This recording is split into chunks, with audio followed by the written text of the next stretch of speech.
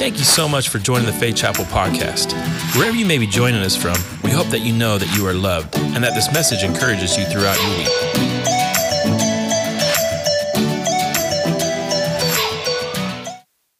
The Appointed series we started last week with 2 words. How many of you remember what those words were? Man, somebody was listening last week. I'm impressed. I feel like we're just done. I'll just pray and we just leave. Because that doesn't happen. Normally you get to lunch and you forget what I've said. All right. So I'm excited. Appointed and anointed. 2 words, appointed and anointed. And everything that we do is worship unto the Lord, because whatever we do, we're doing heartily as unto God, because we've been appointed and we've been anointed. But today I want to talk to you, as we continue this appointed series, I want to talk to you about your identity. And as you're following along in the notes in the app, I want you to put these in there. I want you to follow along here and add these to your notes. Because the big idea is we're going to jump right into, if you don't know your who, you can't find your what. If you don't know your who, you can't find your what. You see, the number one question that people ask, whether they do it knowingly or unknowingly, is, who am I? They're trying to determine who am I? And if you don't know your who, you cannot find your what. If you don't know who you are, then you're not going to be able to find what God has created you to do. If you can't find your identity, in other words, then you're not going to be able to find what you've been appointed and anointed to do. There was a man whose name actually means appointed, but before we get there, I want you to understand something at the very beginning here. We're going to go on this mental journey together. So I hope you've had coffee and you've gotten enough sleep. I know it's Time Change Sunday. I'm sorry. But God believes in you because he gave it to me for this weekend. So it's going to be all right. But as we go on this journey together, I need you to stay with me, because I'm about to show you something that's very, very subtle in Scripture, but it's powerful. And the truth of it, I believe that you've probably never seen before. But I need to set it up first. So how many of you are going to go on this journey with me? You ready to stay with me and go on this journey? All right. Most of you, that's good. Genesis chapter 1, we'll go all the way back to the beginning, verse 26. And then God said, let us. That's a whole message in itself. God's speaking. It's plural now, there's the Trinity. But God said, let us make man in our image and in our what? In our likeness. So God made Adam in his own image, his own likeness, and Adam lived in perfect harmony with God, with his environment, and with Eve. And when Adam and Eve sinned and brought sin into the entire world, and they were banished from the Garden of Eden forever. Then they had sons, Cain and Abel. Cain kills Abel. Cain is cursed and flees. So in that one moment, they lose both of their sons. Their whole family is gone. Cain's great-great-grandson later on kills him, bringing the curse upon himself, and his name is Lamech. And in Genesis chapter 4 and verse 19, we see what it says about his life.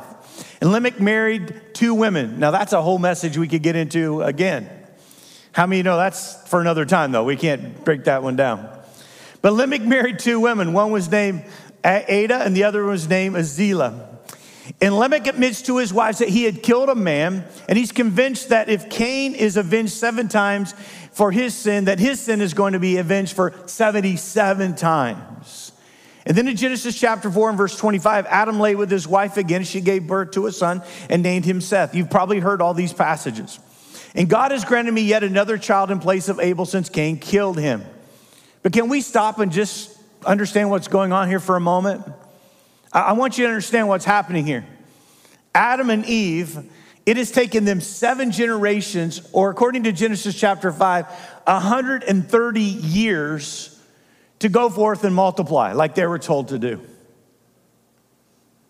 They lost both sons in 130 years later. And you have to ask yourself, what's going on?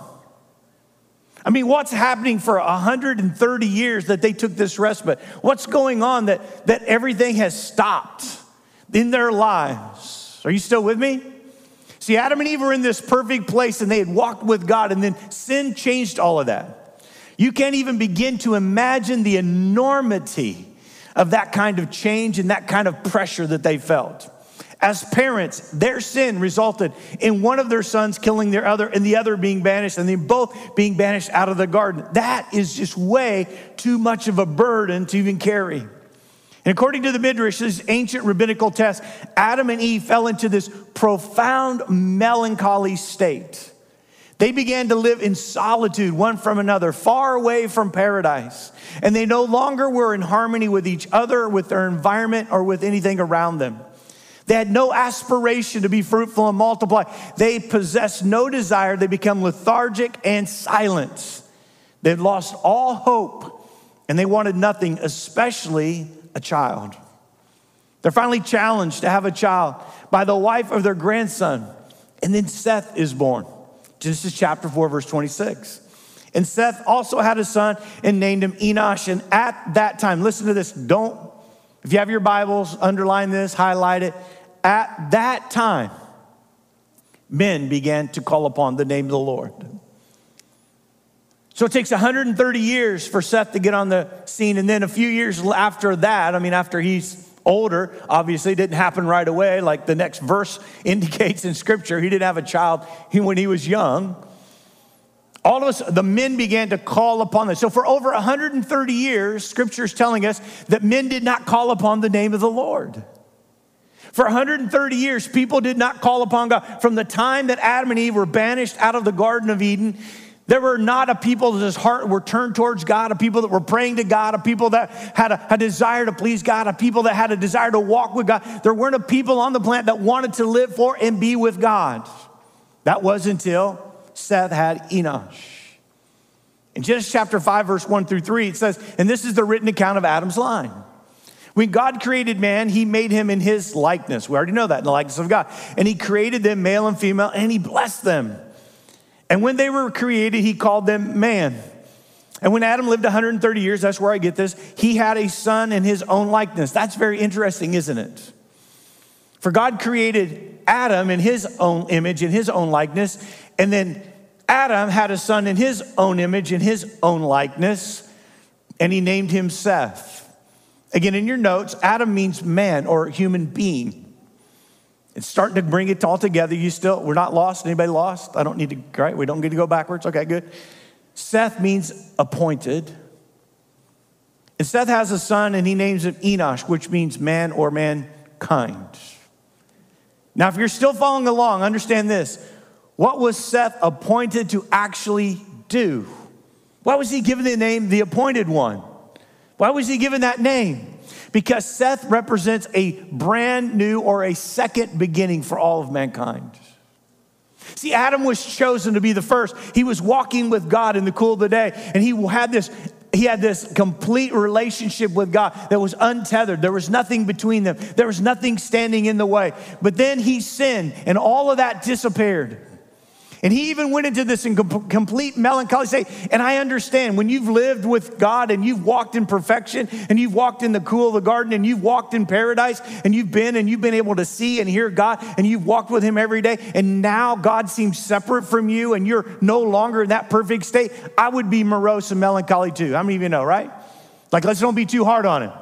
But for 130 years, they're separate. They feel separated from God and even separated from one another. And then Seth comes on the scene. And they give him the name, the appointed. The appointed. And he's appointed to give mankind a second chance.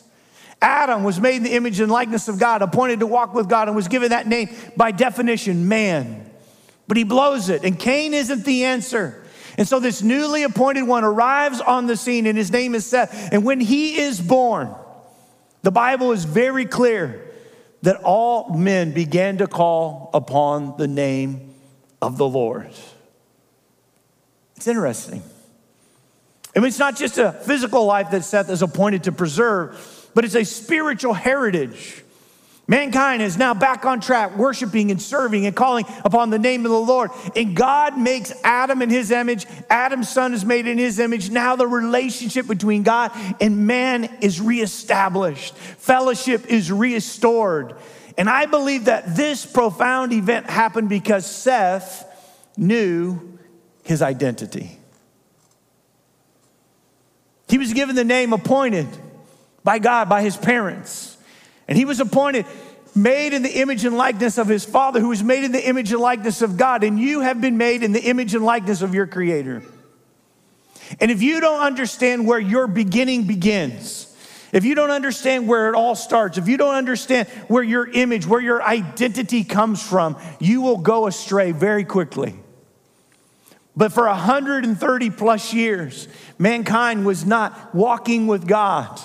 And Seth comes on the scene and he has a son. He says, here's man again. Here's mankind again. And I'm bringing it all back together. And he's saying, listen, we're going to serve God with all of our heart, with all of our soul, and all of our mind. And men began to call upon the name of the Lord. How does one man make that kind of difference?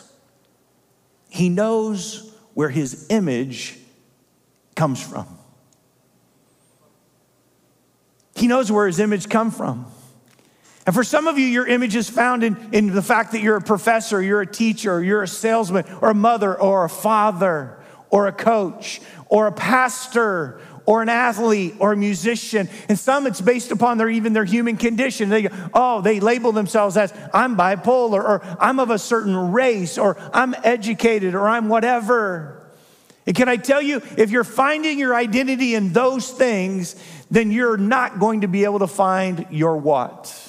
Because that's not who you are. I'm talking about identity. And if you don't know your who, you can't find your. Two people are getting it. Okay, well, keep. No, if you can't find your who, then you won't find your what. You won't find it. Because God has created each and every one of us fearfully and wonderfully made. God has made us unique from everyone else on the planet. That is why your thumbprint is different from everybody else's that has ever lived. That's awesome. That is how unique you are. You're so unique that there's not another person that's ever been created just like you. And before the foundations of the world, God said, I'm going to know you. I'm going to call you by name. I'm going to establish you. I'm going to give you an identity. And that identity has to come back to the one who created you. It has to come back to Christ. Here's what I believe, that the single greatest revelation that you can get from God is to know who you are in Christ. Identity, listen to me, is about how God sees you. And you need to align yourself with God's word. You need to align yourself with how God sees you. Let me explain it this way. If this is you and this is God and we align ourselves in perfect fellowship with God, like Adam had and like Seth reestablished. And if we're walking with God, this is powerful. How many of you know, right? This is when the scripture says that all I need is God, right? That this is all I need. That all the other guys, what everybody else thinks, it doesn't matter because I've got God, and whatever God says about me, that's all that matters. Like God and I are a majority. This is perfect unity right here, right? But the moment I began to slide towards my insecurities, you see what happens? I'm breaking fellowship with God. God didn't move, I didn't. And the enemy knows those insecurities, and he begins to play on these insecurities, and then they begin to get worse, and they begin to make up our identity. Well, I'm always this way. I'm always that way. Well, I'm a redheaded Irishman, so I have a temper. No, you're not. You're a child of the Most High God. Bring yourself in alignment with God.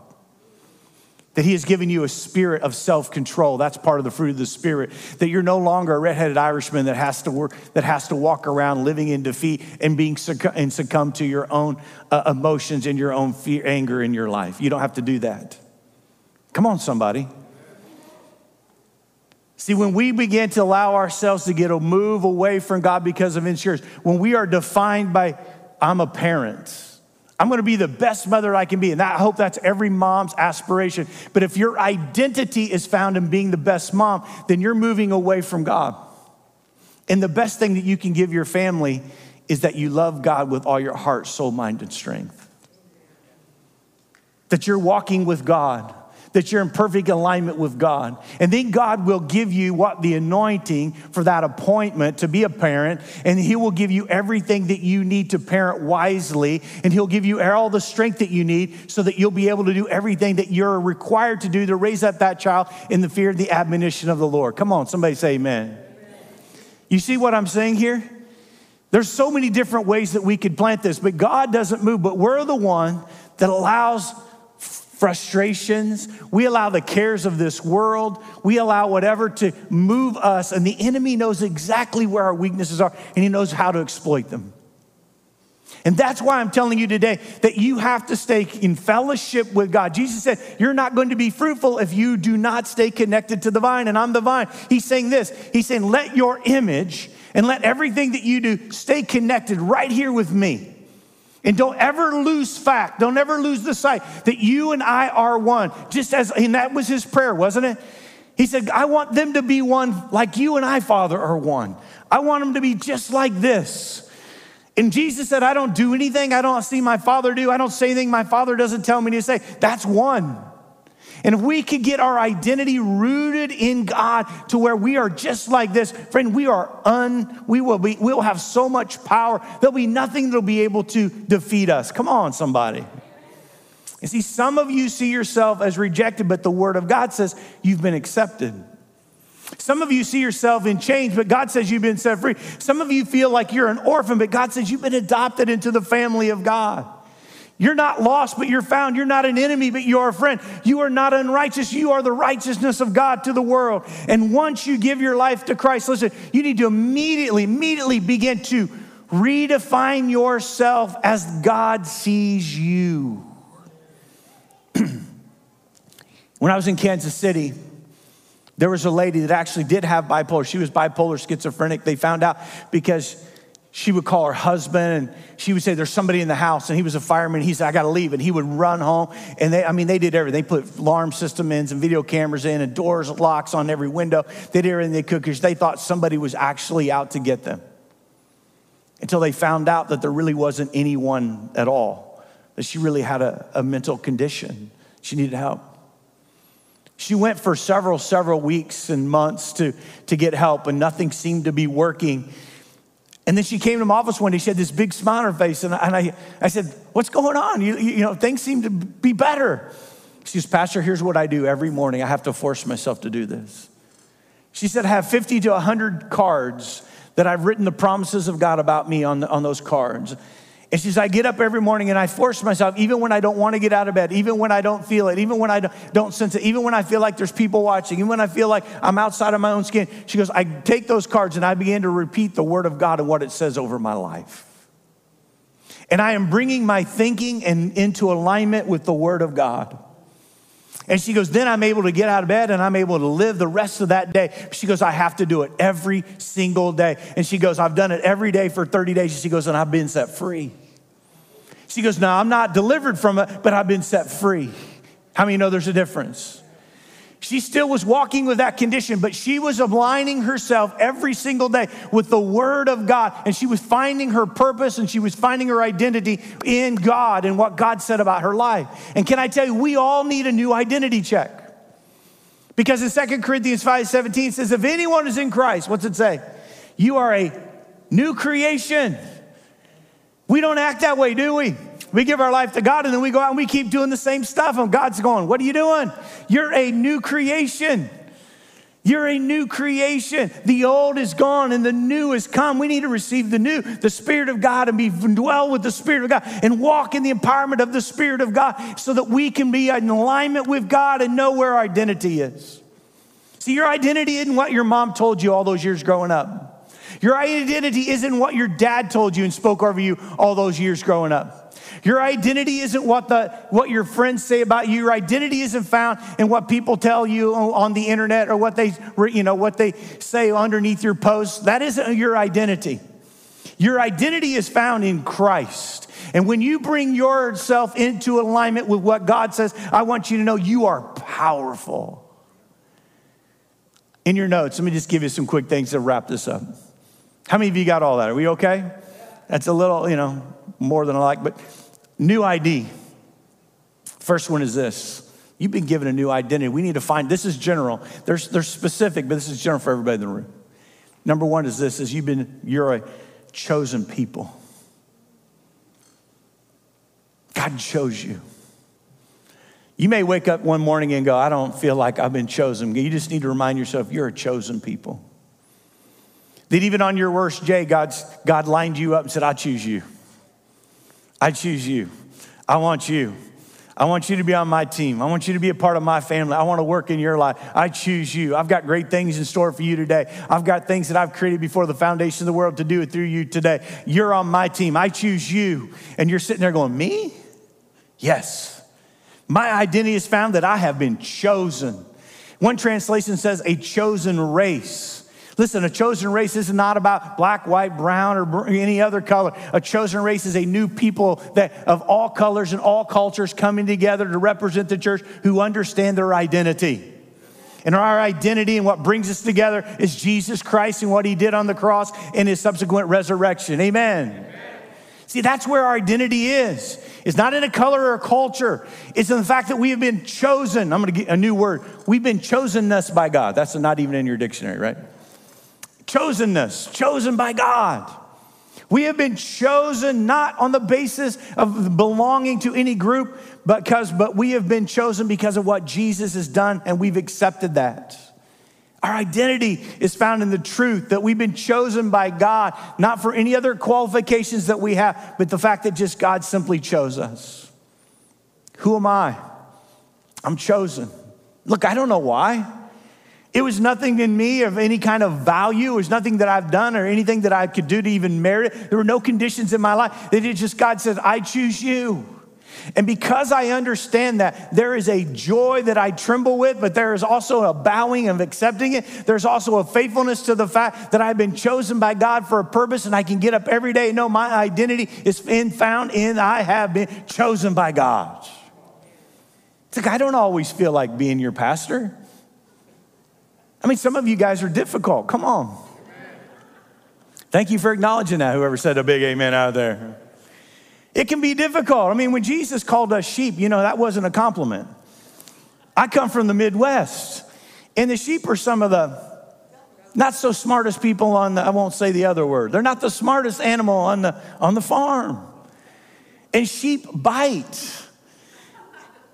And I'm just telling you, when he said that we were sheep that have gone astray, he was saying, look, sheep bite. And if you're going to be called to be a pastor, guess what? People bite. They do. It's not easy. I don't always enjoy it. But I know I'm called. And I know my identity is found in this, in Christ, and what he's called me to do, and the fact that I've been chosen. Are you with me? See, whatever God has chosen you to do, and wherever he places you in your kingdom, I hope you wake up every day and say, I'm so glad I get to do this. I'm so grateful that I get to do this. I'm even in the most difficult times, God has chosen me. That means he's appointed me. That means he's anointed me. That means I have everything that I need. That means I can stand up. That means I can do anything that God calls me to do because I have been chosen by God. See, your identity, number 2, is found as the fact that you've been a royal priesthood. You've been chosen by God to be a holy vessel. By the way, he's coming back for a church that's without spot or without wrinkle, a holy people, a royal priesthood, a priesthood that he's called unto himself. What does this mean? That means that you have unlimited access to God anytime you need it. Wow. I mean, we've been Christians for a long time, so that doesn't even move us anymore. But can you just stop and think about that for a second? That the creator of heaven and earth, there were thousands of years where mankind needed a mediator, a high priest to go in and to make mediation for them and to offer up propitiation of sin. But when Jesus Christ came, the veil was rent in two, and he opened up the door and he said, come on in. And for everyone who believes in God, everyone who has faith in God, we can come right into the very throne room of grace and find help in our time of need. Why? Because I'm a royal priesthood. I've been called by God to come before God, and I give up my offering and to give up my psalm and to give up all that I am with God. I can go into this presence. I can be filled with his power. I can be filled because I'm a priest unto God. That's my identity. See, the Bible even says, therefore I urge you, brothers and sisters, in view of God's mercy, to offer your bodies as living sacrifice. This is this idea of the Old Testament, holy and pleasing to God. This is your true and proper worship. Do not conform any longer to the pattern of this world, but be transformed by the renewing of your mind, so you'll be able to test and approve what is God's will is, his good, his pleasing, his perfect will. You can now see, I think, or you're beginning to see, that your identity, the who you are, leads to answering the question, what am I here for? Your identity leads to your destiny. Let me say it again. Your identity leads to your destiny. If you don't know your identity, you'll never fulfill your destiny. There's so many Christians wandering aimlessly around, not filled with the Spirit of God, not filled with the power of God, not filled with a purpose, not filled with knowing what their what is, because they don't know they don't know where their identity stems from, and they're not fulfilling their destiny. You were chosen for a purpose to be ministers as priests unto God and to this world. In this passage we've been reading, 1 Peter chapter 2, in verse 9, it says this: why have we been given this priesthood? So that you may declare the praises of him who've called you out of darkness into his wonderful light. Come on. What am I a priest for? That I could declare the praises of him, that I could say, oh God, you're worthy of all praise, that there's none like you, that God, that you're seated on the throne, that I worship you, that I give you my heart, my soul, my life, and my strength. You can use me however you want. I am yours, oh God, and I trust in you. God, you alone are worthy to be praised. You've called me out of darkness. I know what it used to be like to walk in darkness, but now I walk in the marvelous light of God, and I walk in the empowerment of the Holy Spirit, and I know God, and I walk with God, and I hear his voice. That's what it means to be a believer and to be a priest unto God. Come on, somebody. You've been empowered for the same. It's not just for me. And number 3, I better keep moving. God's possession. Your identity is found in being God's possession. Listen to what it says in verse 10. Once you were not a people. What do you mean? We weren't alive? He said, no, you were alive just like those 130 plus years where Adam didn't do anything before Seth showed up and Enosh was born. You were a people, but you just weren't alive. But now you're the people of God. He said, when you don't have God, you don't even have an identity. That's what he's saying. You weren't even a people. You were living, but you weren't even a people. But now, you are the people of God. You are God's very own possession.